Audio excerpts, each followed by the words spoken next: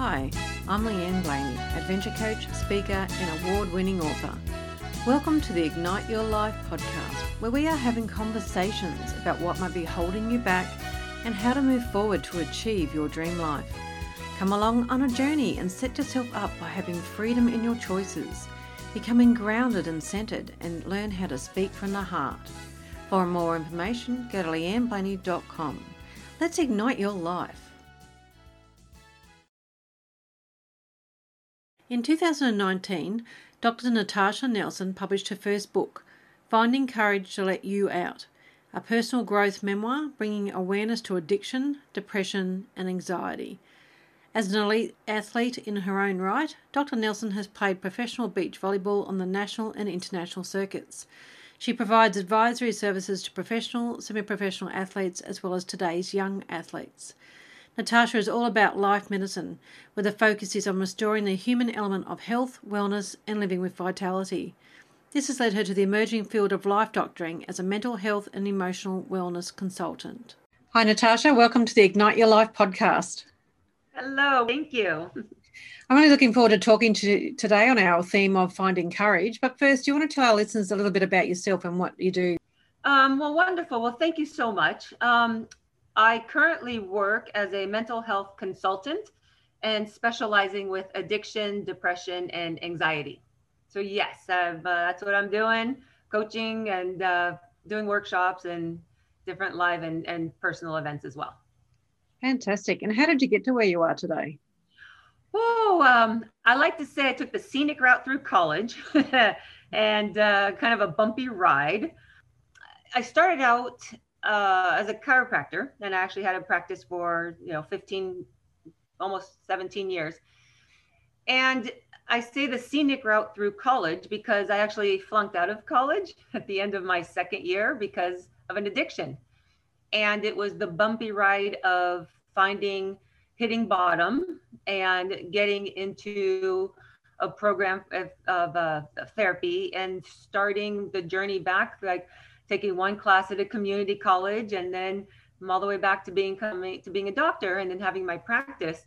And it was really learning how talking with people and realizing in my chiropractic practice that other than the obvious, when someone's in a traumatic, incident or hurt or fall, so much of the body aches and pains come from the emotional component of what's happening in their life. And so I got really good at asking a lot of questions based on my own experience and realized as much as I love chiropractic, and I still do some, I love the conversations and really helping the emotional component at a deep, deep level.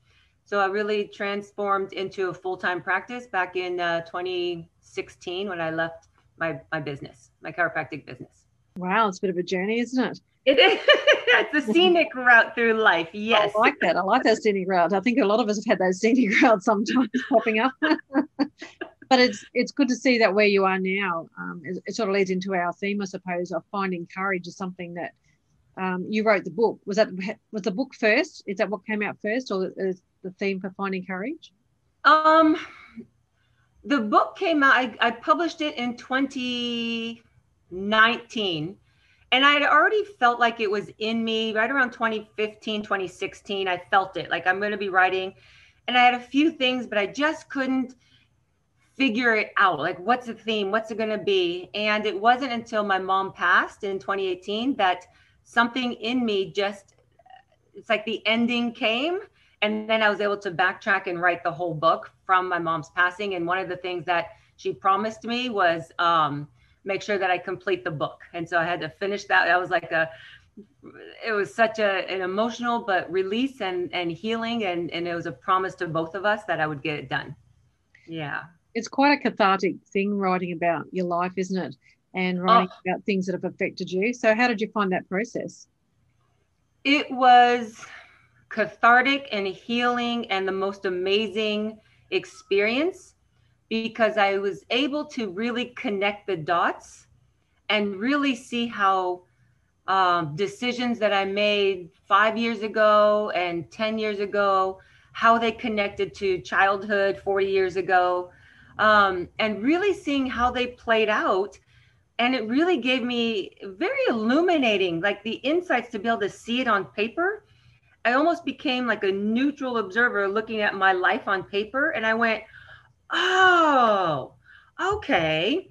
And then it seemed almost magical to realize, oh, not that I would go back and change any of it, but I can see how there were key moments of decisions that I made based on information I had at the time that I went, oh, had I known differently or better, I can see how I could have made a different choice then.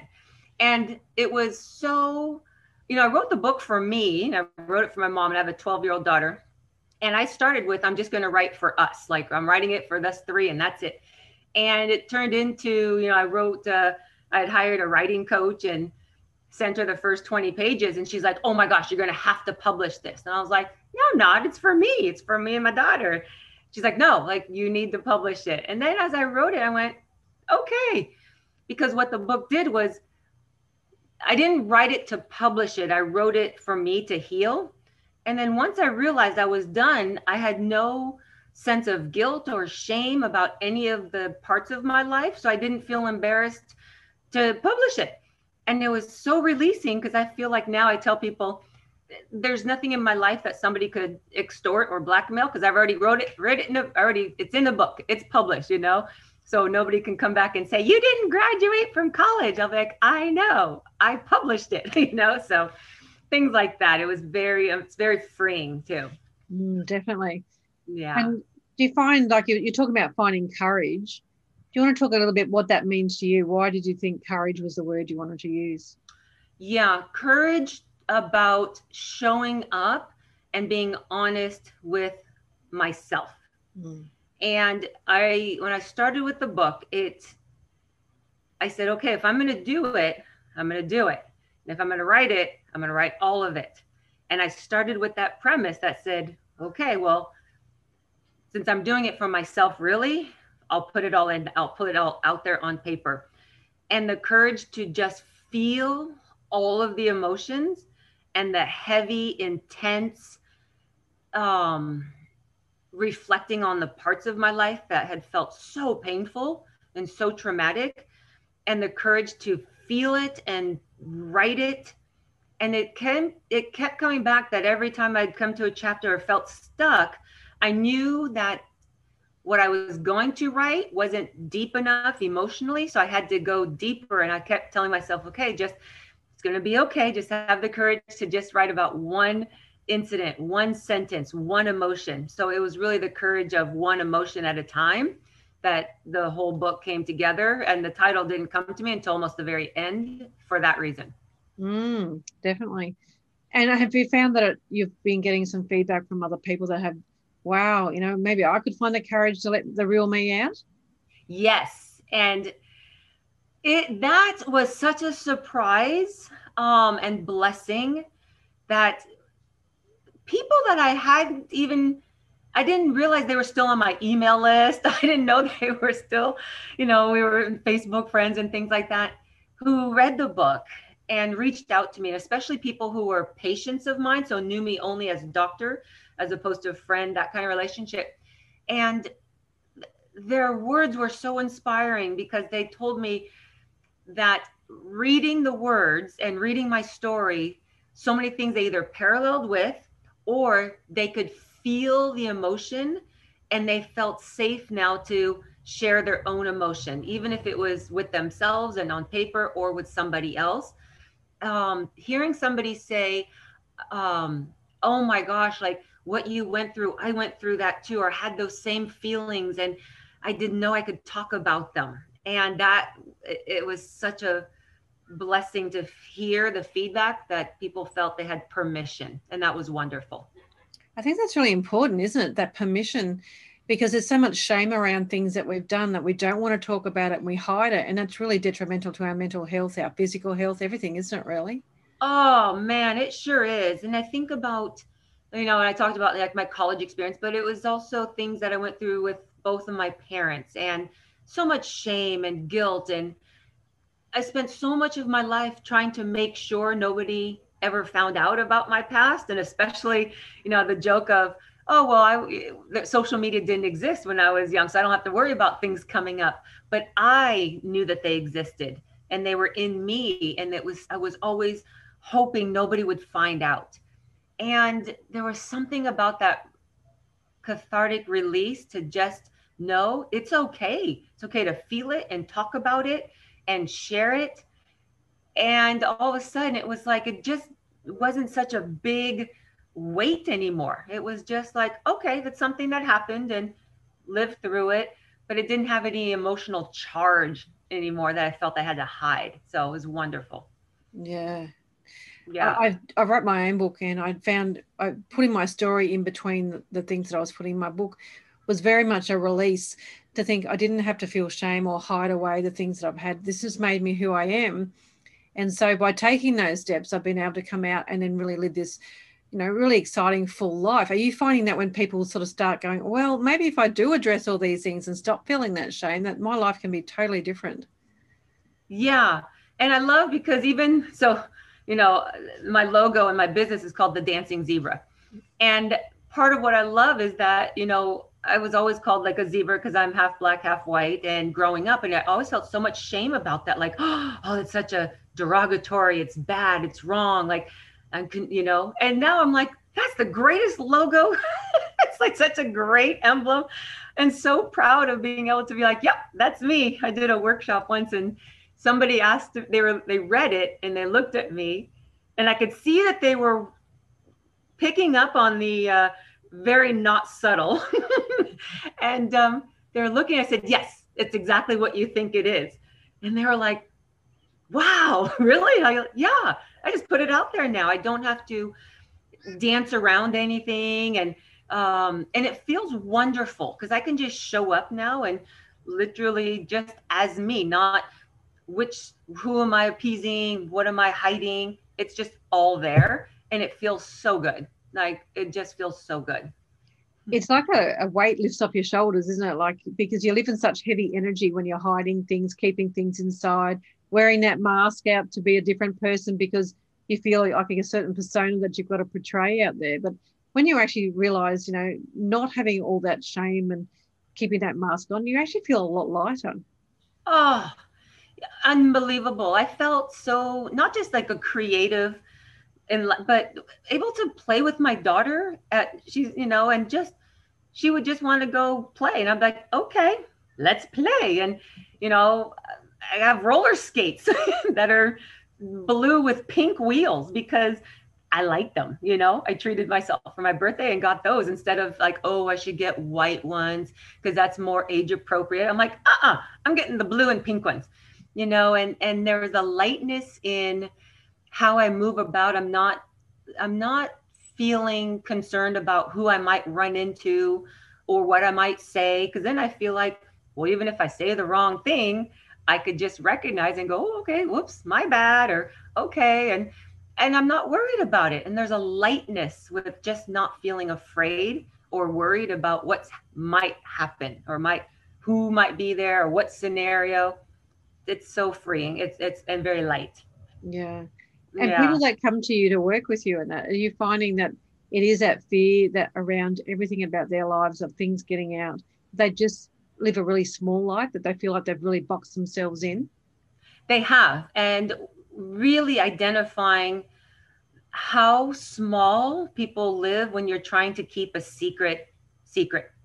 Mm. And when I work with people and they realize that all of their actions that they're trying to keep something that they feel ashamed of secret, it diminishes their willingness to say yes to things that may be fun and whether it's work or personal. Because if it gets too close where somebody might expose their secret, then they don't want to do it. And so they start becoming very small and in the box and predictable. And that's where the focus when I'm working with people is letting go of not trying to hide secrets and working with them to stop feeling ashamed and humiliated of life events or people or situations from the past. Do you find that sometimes people are really resistant to that idea? Like you mentioned a little bit, but they are resistant to putting it out there. But once they start even taking small steps of putting things out there that they think, oh, okay, well, maybe this is the way to go. And they start building momentum on that. They do. And what I've found is most people, like by the time I'm working with them, they're already in the place where they want to. Sometimes going directly to the heart of the secret is too big of a leap. So we go with smaller, something that's still in alignment, but a smaller step. And something that is like I said, I went roller skating or going swimming, for somebody, something that's small that doesn't have any ties financially or with family especially, and just trying it out and getting the sense of what it feels like to try it out and giving them that confidence to feel uncomfortable and realize, oh, I can feel uncomfortable and still do it. Oh, I can feel uncomfortable and I'm not going to actually physically die, and that's where the confidence starts to come in. You go, oh, that's just feeling uncomfortable. Okay. And then I'll just do it anyways. And when you start small, it does build up to where you go, oh, I totally know how that looks. And I know how that feels. And okay. And then it's amazing how that light bulb, when it clicks. And it's amazing to see. It is amazing to see, because I think I do very similar things, but I use the bucket list filter. So being a bucket list coach, I get people to think, well, okay, you can be living this life now, not someday, one day, or, when something traumatic happens, let's start living it now. But they go, oh, I don't know what to do. I don't know where to start. So just by doing the little things and go, oh, I can do that. Oh, maybe I can just go that little bit outside my comfort zone. And they gradually get more and more confident, as you say, about, oh, I can do this. I can be uncomfortable. I can be in that little bit of a scary zone and still really enjoy what I'm doing. And it's just amazing to see the change, and their faces light up when they start going, hey, I did this. Oh, I did something else. I'm ticking this off my bucket list. And then the things get bigger and bigger. And I think it's amazing to see. It is. And one of my favorite things that I have clients that I'm working with is I tell them, go to a restaurant that you probably never have been to, especially like a local shop, local mom and pop, local resident, and order something that you can't make at home, and order something that you just wouldn't order. And starting with that is a place of, because I tell them, I go, if you hate it, well, then you can return the food if it's really that bad.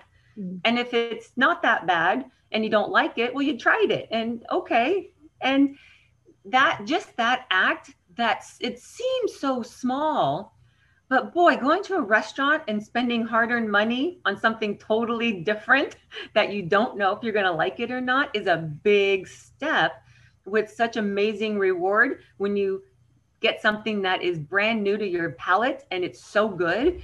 But it's that reinforcement of, I can try something new and it's okay.